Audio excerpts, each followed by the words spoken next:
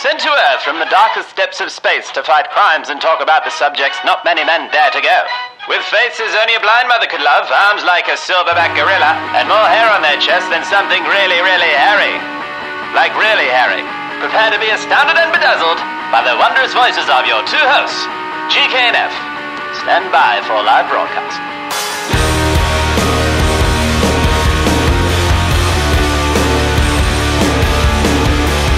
Moyen interweb, welcome back, GK and F, episode 13, the Baker's Dozen. Felicity looks better with long hair. F, back in the studio after 2 days on, or 2 shows on the road, which is nice. Yeah, it's good to be recording and having a cup of coffee on a Saturday midday, and you know, the world is at our feet, gentlemen. There is so much wonder in the day. And speaking of wonder and amazingness, we have a special guest today. We have our good pal Evan Sutter in the studio. Hello, Evan. G'day, boys. Pleasure to be joining you on this fine day. Mate, we're stoked to have you in. And for the listeners, Evan is I guess he's a 2-time novelist. He's got 2 books out there. He's the, creator and co-founder, director of the Happiness Compass. And he's just fresh off being the keynote speaker at the world's, I think it was the biggest convention for happiness, Evan, yeah? Yeah, the world's biggest on happiness and well-being. Yeah. And I definitely wasn't the main keynote speaker there. There were plenty of great speakers, headlined by Matteo Ricard, who's a famous monk and also coined as, the happiest man alive, and a whole range of leading psychologists, positive psychologists in the world. So it was great to be in their company, Oh, dude, this is so interesting. Can I start off? Let's talk about that for a moment. Because when you talk about happiness, right? Happiness, to me, it's a pretty subjective thing. It's like, what makes Geordie happy, what makes Ev, what makes Far happy? It's kind of subjective. Is there like a universal kind of definition for happiness, like in the realms that you kind of travel in? I think it's probably, in terms of the definition of happiness, it's probably the most, discussed term on the planet. Everyone's got their own definition for happiness, and I think the technological term is like subjective well-being, but yeah, I think, as you said, everyone's different in different stages of your life. Like 10 years ago, my definition of happiness was vastly different to what it is now, and I think with you guys having kids, it changes again. So I think, that's why it's so subjective, because at different stages and, people all different parts of the world, it's considerably different. And it's constantly moving and changing, obviously, to different factors and facets that are in your life at that time and that point of your life. So, dude, with the, obviously the Happiness Compass, that's the thing you co-founded. I sort of did a little bit of looking into it. It looks like you got a lot of sort of inspirational people doing a lot of different writers and people that are putting some cool content out there and stuff like that. But looks like there's a bubble of this sort of, I don't know if it's, I don't want to stereotype area codes or something, but the Northern Beaches seems to be this sort of hub of content and I don't know, this little bubble of, and I was talking to Simon Williams, who's been on a cultural kind of bubble. It's a cultural bubble of like people putting out some just different sort of stuff from the norm, and that, I guess, is that where a lot of the writers and stuff from the Happiness Compass? I think, obviously there's a lot of spots where there's a lot more hubs of creativity, and when I lived in Bondi, there was a lot of that happening there on the eastern suburbs and also on the north side. So I guess just pockets of people go there because when you're working in those sort of areas, when you surround yourself with more people like that, then, things get flowing more, you're inspired more, and I think it just sort of naturally people just gel together. And we've got Simon over there on the northern beaches and a bit of a crew on the east side, so we do a lot of our talks in Surrey Hills and a lot of events in Bondi. So, people are, sort of coming together over there. How did you start something like that? Like, what was the driving force to start? Can I come back and clarify, like the Happiness Compass, is it, it's an organisation? Mm-hmm. Is it like an NGO? Is it? Yeah, it's a social enterprise. We've got a not-for-profit and a for-profit. Obviously, those funds drive to, so we can keep on doing all the good stuff. And a lot of the stuff we do, pretty much everything goes back into, everything's got a cause, like even our products when we, a program which we're getting out there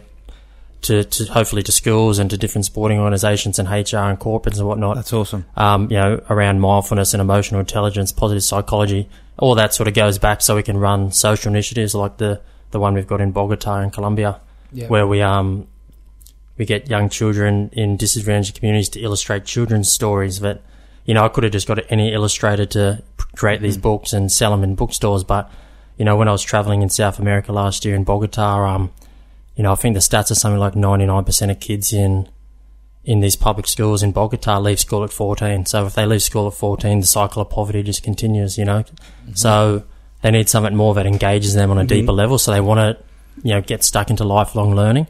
So projects like this where they really get engaged and it's really creative and it's dynamic and they learn things like English and literary skills at the same time is sort of really important. So we try to drive things into different social initiatives like that. That's awesome, dude. I love how you're providing opportunities for disadvantaged kids in Bogota. Like, that's incredible, because there's something that doesn't cross too many people's minds. Like, that kind of, is it almost like making sure you kind of feeling, I don't know, some sort of equilibrium inwards to project outwards? Is that like philosophically, is that like kind of look after Ev because Ev can look after more people in the world? Is that some sort of philosophy?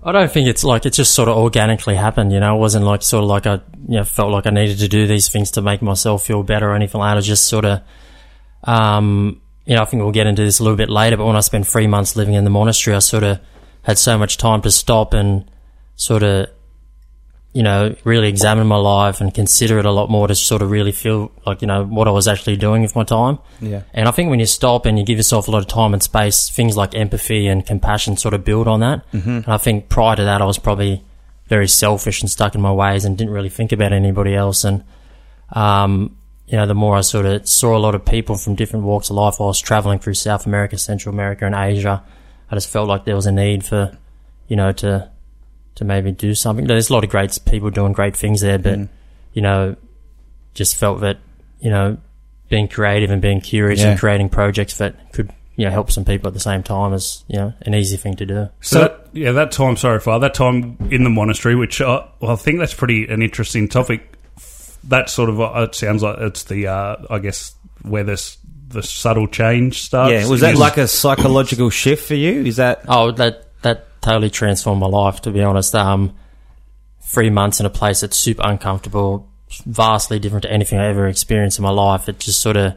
And because it was such a, significant time, 3 months, it wasn't a week, it wasn't 2 weeks, it was 3 months away from TV, phone, electricity, friends, alcohol, drugs, sex, all these usual distractions where we get covered up in and sort of just use, I found that probably the key thing was that, when I was at home prior to that, when I was bored or lonely, you cover it up. We run away from things that feel bad. Gratify me. And we chase things that feel good. So, I never really felt bored, and I was never lonely because I'd had my phone or ring up a girl or you go out drinking. And here I had no choice but to sit with myself and see what was inside this beast, That's awesome. It's a huge change from that's a huge change, like you're saying, from your first book. What was the name of your first one? Scribbles on the Wall. Yeah, Scribbles on the Wall, which there's even a chapter on it of you're in New Orleans, I think it was, and you're jumping fences and running away from gunshots. That's a far cry from sitting in a monastery, and even a person that would go to a monastery probably, was that even in your psyche of something you'd want to do? Well, it was just a chance run of events, I guess, that, prior to that, I was, drinking alcohol, taking drugs, chasing women for years and years and years, and, I had that adventure in New Orleans where, because I got into a very inebriated state, ended up in a part of town which isn't too good to be in, and for anyone, and again, shot up and running through the projects for 30 minutes, Fuck.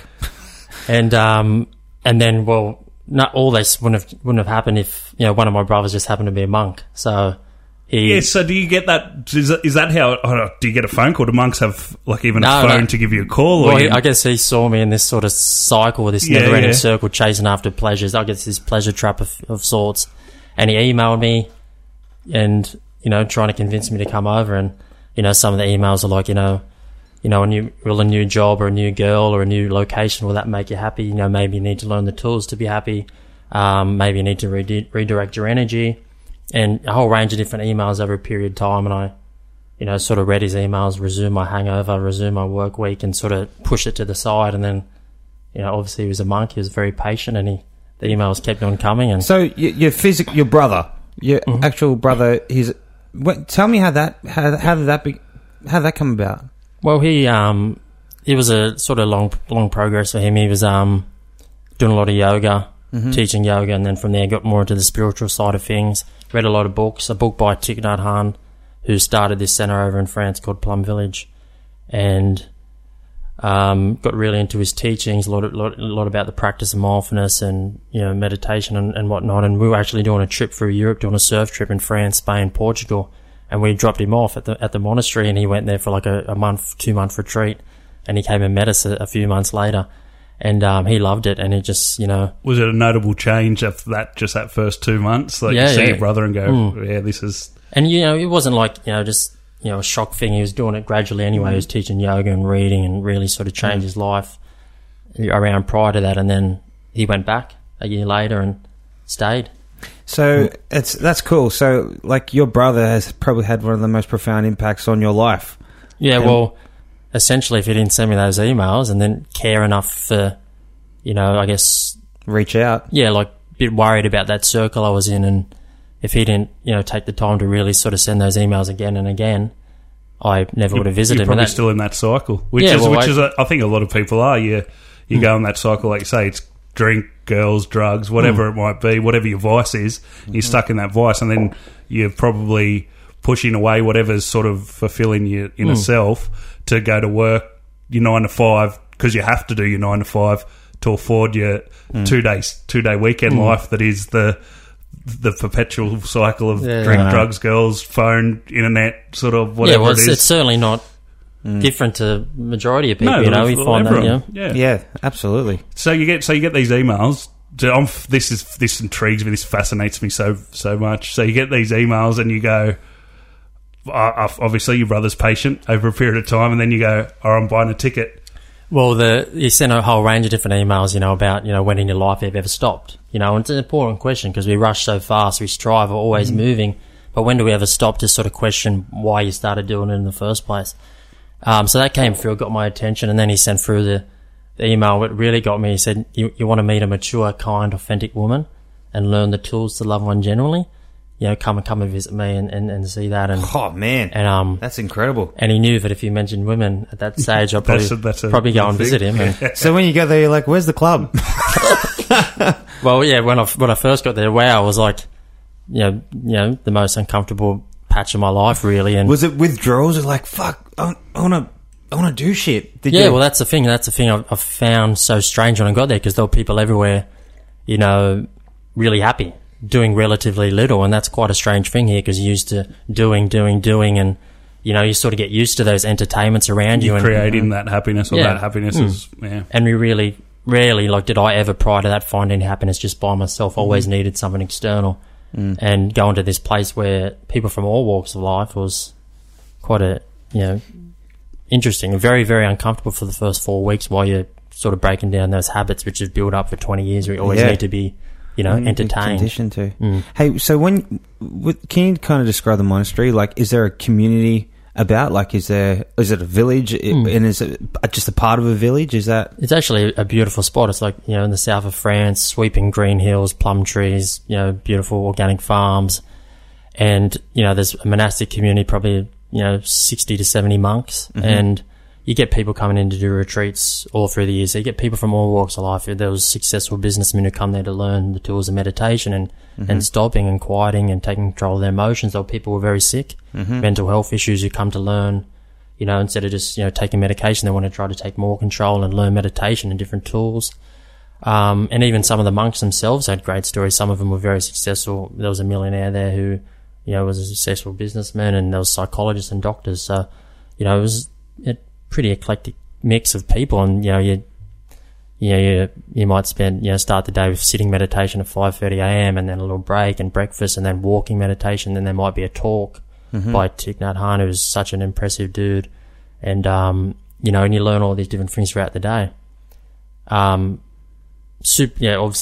very, very different because without your phone for the first couple of days, I was found myself reaching for my pocket and no wallets and all these sort of things that you crave, I guess. When did that point kind of start tipping for you, where you started to feel a bit of joy about what you were doing at this monastery? When you were like, shit, I think I'm enjoying this, like something's resonating with me. It took a while. It wasn't a week or two, it was you're very uncomfortable. And I think that's a key point, because we run away from that discomfort all the time. We never actually feel it. And then sort of, I guess when you sort of start breaking down those habits, 4 weeks into it, and you're meeting different people, and you sort of, I was so black and white and so opinionated and so strong that, this sort of, you need time to sort of soften the edges, I guess. And I feel like there's a quote by Thoreau who says, you can't dream yourself into character, but you have to hammer and forge one. And I think those 4 weeks, 6 weeks, 8 weeks have been super uncomfortable, and sitting with it, not running away, it was, the hammering and forging. Yeah. I'll tell you what, even listening to you now and talking about that kind of dichotomy you're talking about from old Ev to kind of new Ev, like I can't help but identify parts of my life where I know I kind of have those distractions. I know I want that gratification. I know there's times where I'm not emotionally intelligent and I let, anger or something, kind of overcome me. So it's awesome to hear. But I also want to hear, like, what are some of the tools that you did learn? Like, and I'm sure it's not just a one quick fix, you know what I mean? I'm sure, shit, it sounds like it took a month, Yeah. But that's incredible. Well, it took 3 months and then a year after it to, Did you fall back into those old, when you leave the monastery, do you fall back into those sort of old habits of needing that instant gratification, or is it you've trained yourself up enough? I think sometimes, but I'll talk about some of the tools you learn there, because I think that's super important, because obviously, once you learn you have it in your toolkit, so when you start feeling those things, you got something to go back to. Whereas prior, like, we talked about New Orleans earlier, and, if that's not a pivotal event where you sort of make some change in your life, what else is, and I remember saying to myself, when I got back from New Orleans, I've got to do something differently, but just telling yourself you need to do something differently, it only lasts for 6 to 8 weeks, and then you're back into the habits take over, and you start, doing what you did before. What you need to do is actually learn, have something there to when you do fall back in there, because it's inevitable, but, the way life human is. nature. Yeah, like, life's inevitable that you're going to suffer. You're going to be sad, you're going to have things that don't go well, you're going to have failings. That's just life it is, and it's not about always being happy, it's just having the tools that allow you to still function well when you are sad. And I heard this awesome quote. It was talking about, like, how they're saying, like, for example, the self-help industry can actually kind of be doing harm, because sometimes you need to experience sadness. Like, what are your thoughts on that call? Like, instead of trying to avoid it, and you need to be unhappy and figure it out. I don't know. You can't avoid it. It's part of life. It's going to happen every day. If you're just trying to be happy all the time and avoid all the things that don't feel good, then you're going to suffer eventually. Yeah. And a great quote by Thich Nhat Hanh, who started this, and he says, you can't run away from your suffering. The trick is not to run away from your suffering.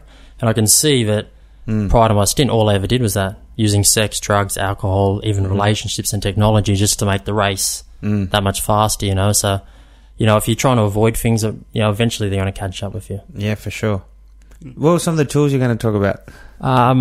Well, a simple thing that we can all do every day, but when I first started doing it, I was like, wow, this is ridiculous, is walking meditation. Is there an app for that? There probably is. So walking meditation? Yeah, because we've got, we're talking about habit energy, and we've got built up years and years of habits. When we're walking somewhere, we're thinking about where we're going, what we're doing, another 100 things. We're not actually walking and looking around us. We're, our head's 30 metres in front of us saying, I want to do this, what's for dinner, what's for lunch, or, thinking about all this sort of stuff. And if that happens every day, then you're just going to become overwhelmed and run down and stressed. You never give yourself a chance to rest, Yeah, it's hard to go for a stroll and get the shits. It's hard to do that.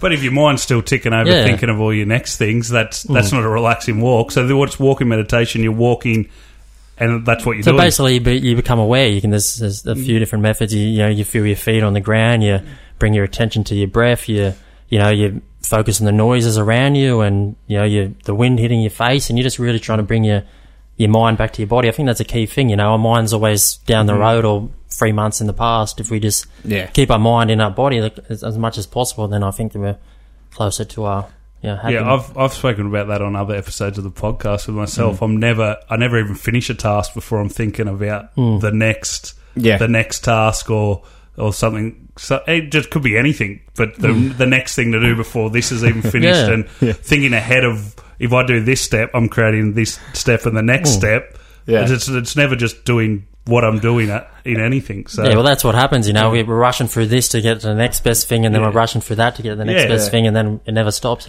Yeah, I'm more like, I love the excitement of starting something new, so that's why I just constantly do that. But it's I know what you're saying. It's refreshing to hear that as well, Ev, because we, like, in a couple of past episodes, we've been talking about, we seem to keep coming back to a familiar topic, which is technology, and it's like how bloody connected everyone is at the moment, and like, I really feel that there is like a new wave coming in, and it's and I think you're definitely riding it, where it is a bloody, just have a disconnect and just be be comfortable with not having anything. It's like a push back against technology sort of thing. But in saying that, you've got to use it. Like, I'm sure the happiness compass, that's how you connect to other people, and that's your connection to the world at the moment as well. So you can't, well, you obviously can completely disconnect your brother and yourself in the monastery, an example, but I don't think you can probably get through day-to-day life. No, mate, and that's it. And therein lies the struggle. You can't completely disconnect, but it's certainly an interesting time in the world. I feel for the younger generations in a way, because they're growing up in this world and they never stop. I said an interesting thing when I did this talk at this conference. I said, we've built shopping centres hundreds of metres above the earth. We've built self-driving vehicles and networks that keep us connected 24 hours a day, 7 days a week. But what we can't do is stop. We can't enjoy being still and peaceful and content. We're always striving, and I think that's what technology does. We're always we've always got a tool there, so we never feel uncomfortable. We never feel sad. Has it changed a lot of things just in your life, your day-to-day, your relationships with people, obviously, even just family and stuff like that? Do you find yourself, I guess you said you're very black and white at the start, you're more open to other ideas? And I think I've opened up so much. I used to be, I guess, opinionated arsehole, at times, and, I think if the differences, you mentioned the first book to the second one, it's that's black and white. This is how it is. Yeah. That's I think that's great for life. We evolve. That's what I was going to say to anyone reading or just going to read Evan's books, and we'll put them up on the Twitter and the Facebook. But you read the first book to the second book, the sort of I guess the change in sort of your mindset is evident, real evident, just even from the stories and even the narrative of how it's written. You can tell that mindset sort of changing, which is in between book 1, book 2, which book 2 is Solitude. How doing nothing can change the world. Yeah. So that's between the first one's obviously younger life. Yeah, awesome title. First one's your younger life and travelling through New Orleans to the second book. You've gone to the monastery in the south of France, and then that's what's come out of that. It's friggin', have a read of them, guys. It's awesome, like when you when you kind of play it out like that. Like it's pretty exciting what you're doing, Ev, and you're having a bit of success by the sounds of it. Yeah, it's I guess it's that word success. We can talk about that. What's the definition of success? I guess it's probably like similar to happiness. Everyone's got their own little take on that. So definitely things are rolling, and it's good to be able to sort of get jump on board a few guys and get different spreading the word a bit more too. Do you find so you do a bit of traveling, right? And when you come back home, you see the old dudes who were around the stomping ground when you were going out chasing birds on the piers and whatnot. Do you find yourself when you chat with them, who still might kind of be in that kind of, do you know what I'm saying here? Like they still might be in that kind of area where it is that instant gratification. How do you because obviously a friend, you want to share how you feel about life, share what you've learnt. How do you kind of broach that with your friends when you're like, oh man, I know what he's doing, but I don't want to just go and go, hey, listen, I've got something to share. It's one of those things. I think in general, telling people what to do never works. You either got to just do your own thing and enjoy it, and hopefully they see it, or never ends well if you're telling people this is what you should be doing, regardless of who it is and what stage of life they are. You just got to, if you're the friend, you just be open and compassionate and, offer your story and whatnot. If they want to listen and ask questions, you tell them. If they're not really open to that, hopefully they come to it in their own time. But, that's the thing. They, hopefully they do come to it in their own time. And that's what we talked about, experiences and changes of perspective. Yeah. Do you reckon a fruit, like I was thinking, like, and even like when I talk about Facebook, I feel like bad right now. But it's like anything. Like, I'm not saying give up sex and stop drinking. If you're drinking because you're bored and lonely and don't have anything else to do, it's probably not going to end well eventually. Like sex, if you're having sex because you're bored, lonely, and got nothing to do, and the other person's got nothing to do either, it's probably not going to end well either. And same with Facebook, if you're using it because you're bored, lonely, got nothing else to do, it's not going to end well either. So I think if you're using it for the right reasons, you know why you're doing it. Like if you meet a cool girl and she's great and it's vibing, have sex, have lots of it, Same with drinking. If you're not doing it because you're running away from something, escapism, if you're doing it because it's a great environment, catching up with old friends, enjoy yourself. But it's same. You have to. I guess it all comes back to knowing why you're doing it. Yeah, that's and if you never stop to analyse it, then you never know, do you? Yeah, you need to. I like that. And who was it? Don't run away. What was the saying? That was right. Yeah, the trick is not to run away from your suffering. Don't run away from your suffering. But I wanted to ask you, right? So I was on Facebook, and there's this explanatory media group called Vox. And they constantly got news about Donald Trump and blah, blah, blah, all the bloody political rigmarole that, everyone likes. Do you see that and think, I couldn't give two shits? That is just, I'm not even going to engage with it. Like, you know what I mean? Like, sometimes people want something to get angry at, sometimes want something to raise a voice at, you know what I mean? Do you find yourself going, nah, that doesn't really juice me at all. I'm going to bypass that. I think before I used to be really into that stuff and really wanted to get my opinion out there. But now I think I've just sort of let go and I control what I can control. And, if you're worrying about all that stuff all the time, you're going to be worried all the time. There's things popping up everywhere. If you're worried about what someone thinks or what they're doing, your mind's going to be running non-stop. If you give yourself a chance to have any peace of mind, Because it's interesting, like the last census that was completed, when people like tick the box for religion or spirituality, I can't remember what it was, but now we're at this place where there's more non-religious kind of Australians who aren't a part of any kind of religious denomination, but they still consider themselves spiritual. You know what I mean? So that's why it's interesting listening to your message, because I feel deep down it's seated in spirituality, like in this untangible thing, that this inner kind of feeling, that like way of this inner experience that we all have. Like it's very interesting how like there is a need for people to. That's what I was saying. In that sense, it's more people connect. They don't consider themselves to be a part of one religion, but they connect towards, if they were going to and they were forced to, it would be more towards Buddhism, which I guess is probably that more spiritual sort of way of thinking, and the more spiritual religion, I guess, as well.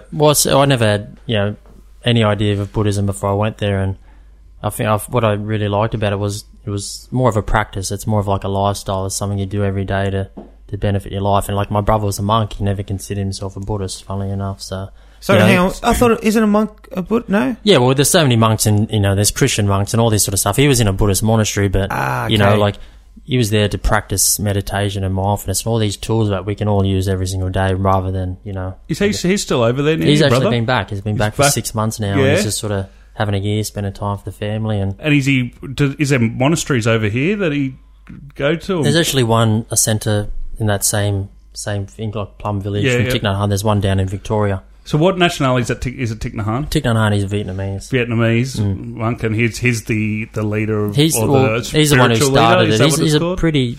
He's an interesting guy. He's got a great story, actually. He was in the Vietnam War. He was sort of influential in this peace movement and whatnot, and he actually got deported from Vietnam for all his sort of movements that he started, and he started the centre in France.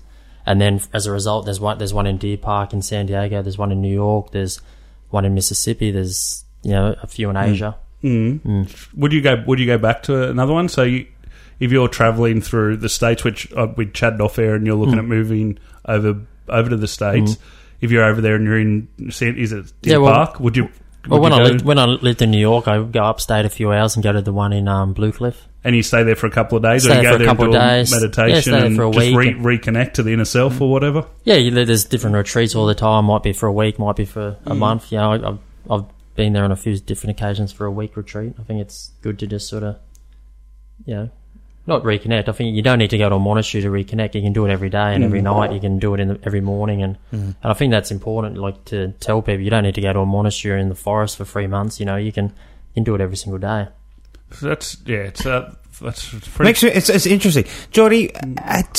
How do you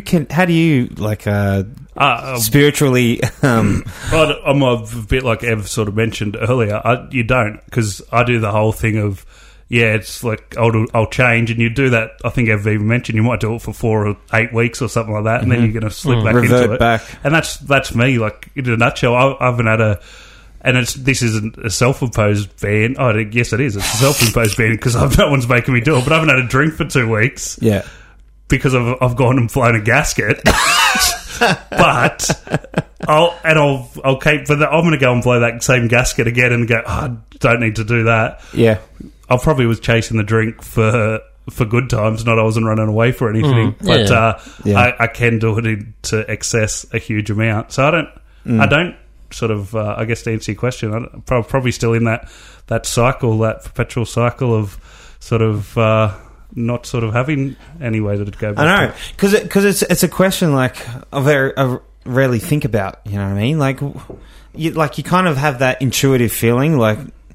You know what I mean? This is what I need to do. Like, for me, it's writing music. You know what I mean? And I've been connected with that for so long. Meditation in itself, you know? Yeah, that's... And because when you were talking about going for a walk, for example, it's like while you are walking, you're not thinking about life. You're looking ahead. You're a part of something else. You know what I mean? Like, your focus has shifted.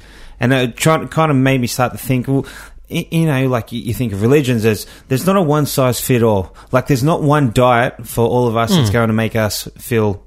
healthy, you know, and it sounds like a spiritual diet. It must be such an individualized kind of thing. Does that make sense? Like, it's almost like, of course, it's like people need to identify, well, what is it? What is it that brings me back? But you don't. I mean, you take little bits from here and there, and you put to what works in your life and how you want, I guess, your story to be friggin' told. At the end of the day, you should be the author of your own life, sort of thing. So if you want to.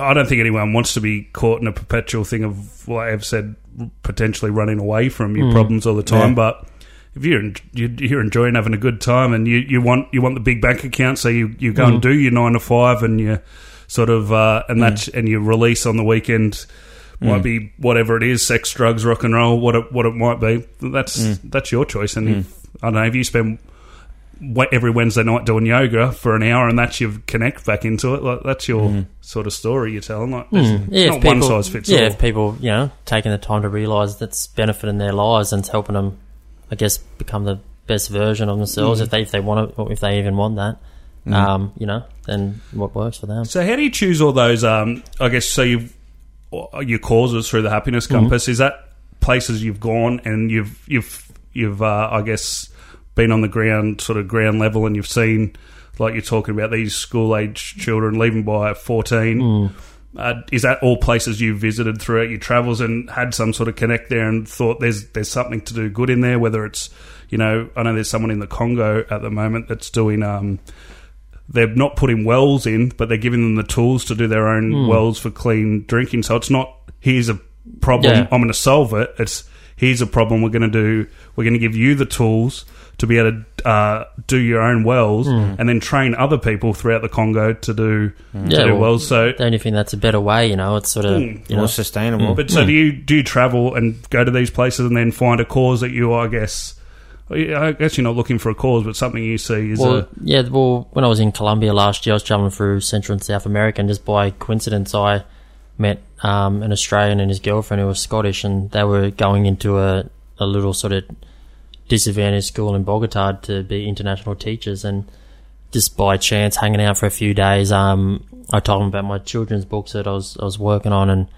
I told her one of them, and the content's about the big wide world. It's about, you know the people and places and things and all these kinds of stuff like that, and I was down in Brazil a bit later, and she emailed me and said, you know, can I use one of your stories for the kids? I think the kids will love it, like, you know, illustrating it, and also get them thinking about all these things outside their life, you know, the world and people and things that they would never come across.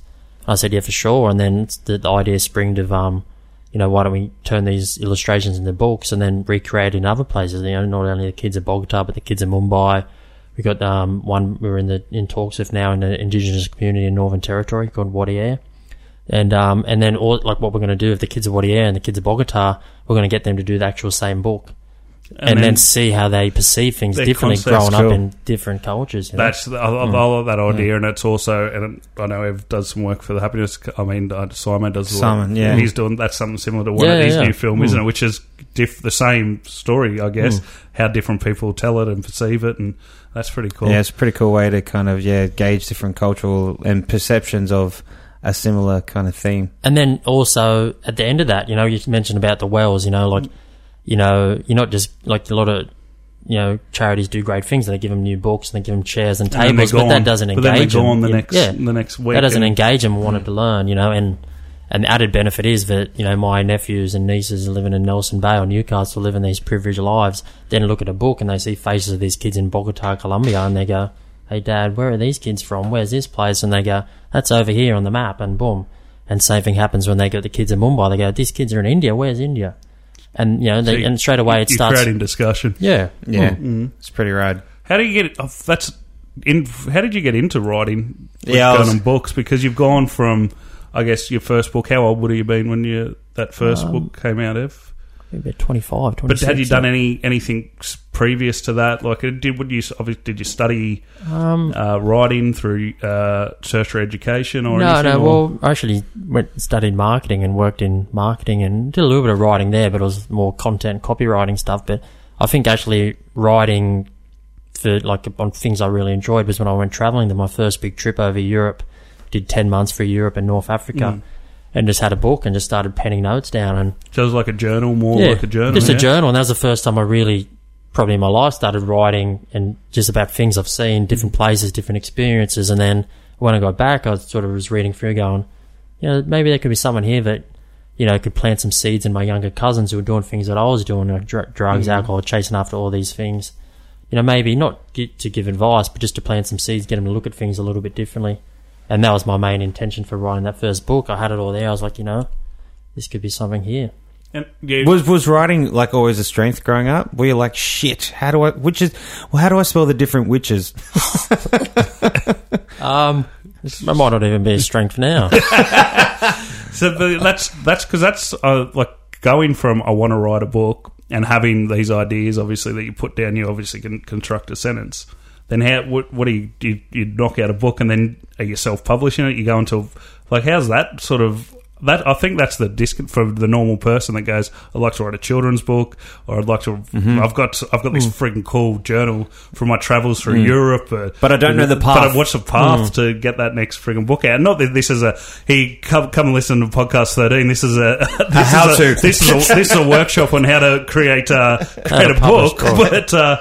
There's obviously, well, I reckon that's with people that want to have some creative content out there, it's how do you get that step from, I can do a short film or a TV show, I've got an idea for a podcast or a radio show or a book, that sort of next sort of step of... Yeah, well, obviously with you guys and everyone, you know, it starts with actually being passionate about what you're doing, and then you learn about that naturally, you know. If you're just doing it for the wrong reasons, you'll fizz out. Yeah, exactly. So it's just a matter of, you know, I had all this stuff. I started writing and put it into a proper framework where I thought could reach people and resonate with them, and then reached out to a lot of publishers, a lot, and a lot of rejections, and that's part of the process. And then eventually one came back and said, you know, I like this, let's make some changes, and then boom, went from there. Yes. Do you like go back through your books and you go, this paragraph here is my Hall of Fame. This is the best shit. This is the best paragraph I've probably ever written. Yeah, I go back and think about a lot of the bad ones. Yeah, that's what I mean. You can pick your shit. There's some bad ones in there that if someone read now, like when I was super opinionated, they'd be like, this guy's... He's a jackass. Yeah. His compass is on south. So then, I guess, you're doing some stuff for film now as well, aren't you? Is that right? Have you got an idea that's out there you want to put some of that stuff into a sort of a film? Well, I wrote a screenplay based on that story, and that's in the works now. So, that's awesome.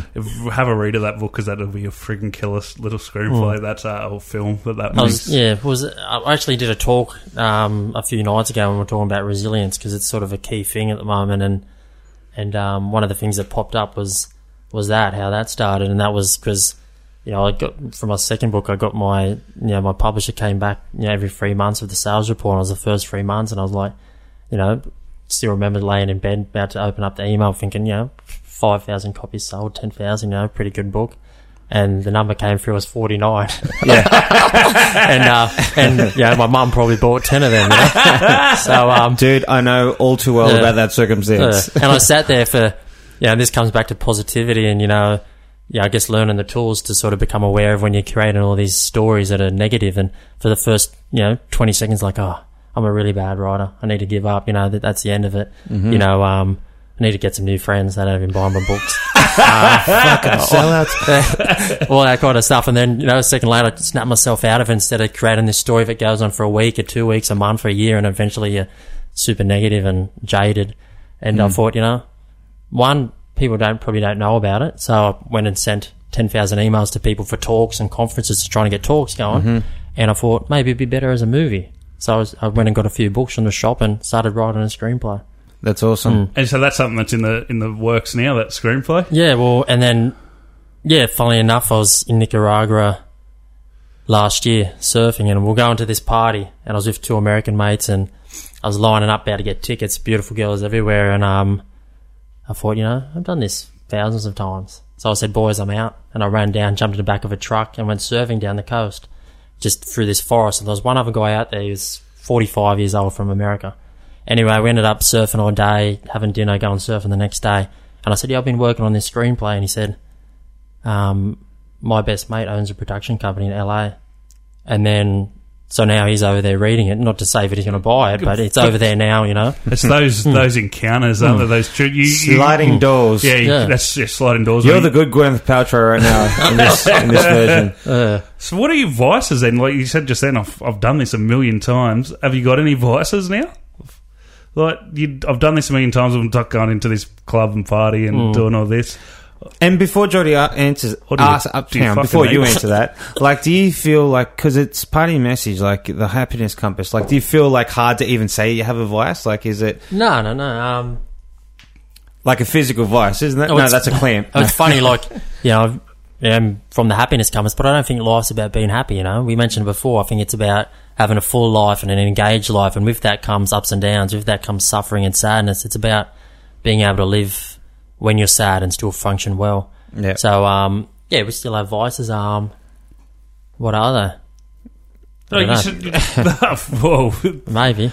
Good. Because my vice is probably punting, and I tell you what, if my dad went to a happiness compass, like a conference where it was like, if you come to this, I'm going to show you how to get quenelles up all the time, he would go, I'm in. That's a marketing thing. You did that speak you were saying the other night ago, that was in it was out this way, wasn't it, in Penrith? That's pretty cool. There's people. Yeah, are you enjoying the talking? Yeah, it's good. It's always fascinating doing it to different crowds, because 2 weeks earlier I did it at the Happiness and Its Causes conference, and that was obviously people who paid a lot of money to get a ticket, and that responsive, it's going to resonate with them. And like, that was a bit of an older crowd. There was old women, and I was like, oh, I'm talking about sex and drugs a little bit here, and you feel like, ooh, and then the next day there's old 50-year-old ladies, oh, I love that, darling, that was great. and that's cool. And then you're doing a talk out here, and obviously, like, there aren't a lot of people doing talks in Western Sydney as much as what they are, as you mentioned, Bondi and Northern Beaches. Yeah. So, and I was surprised a lot of people loved it too. It resonates with people. So. That was one of those conversations, like I was saying, with that. I was saying there's that bubble over the sort of eastern suburbs and Northern Beaches and stuff. There's a movement going on now. Sort of, not to area code again, friggin' be a snob, but there's something coming on Penrith. People want that. What do you reckon that is, but dude? Like I think of that area, right? It is expensive as fuck. So if you've grown up there, there's a good chance that it's going to be hard to live in that area. Would you agree? Yeah, to stay in that area. Yeah, this is my thought on why it stays there, is because people don't want to leave the Northern Beaches, if we're calling it the Northern Beaches. So if you're creative, or your sort of work life, or whatever you're doing is a creative base, you can probably stay in that area and don't have to move to where the work is. You're bringing it towards yourself as well. I don't know, maybe the backdrop of the ocean and some bit more laid-back lifestyle, and not the pressure to go out and get a 9 to 5 and sit in the M4 traffic and all that friggin' bullshit. Maybe that helps too. Yeah, the ocean's got to be part of it. I mean, being coastal, but I like what you said earlier. How you were talking about it's good to be around like-minded people. Like that's the most, like you talk yourself, like when you open that email, you had sold 48 copies of your book. You know what I mean? It's the people 45. 45. I wish it was 48. I would have made it. Sorry, I want to inflate that number for you. But you know what I mean? Sorry, yeah. But you know, you want to surround yourself with like-minded people, because that environment's a big part of. Well, yeah, exactly. If you know, I was surrounding myself with negative people, I would have, given up and, thought of it, And there's no next book, and there's no happiness compass, and there's no wells in Rwanda, and there's no friggin' drawings in. Where are you going next for your drawings with Machu Picchu? Who knows? Anyway. So, dude, I think that's friggin' been awesome. What we're going to do, we're going to put some links up on Facebook, Twitter, just for all your stuff that's going on. Beautiful. We'll chuck some links up to, we've got some talks coming up so people can go and check that out. Evan Sutter, thank you very much. Evan, thank you for coming on the show. Freaking legend. This has been cool. We're going to chat again, I think, because there's a lot of untouched. Yeah, we definitely at least 5 more. There's another 4 hours here. Well, unfortunately, we're on a time limit today, but we out. Peace. Cheers, boys.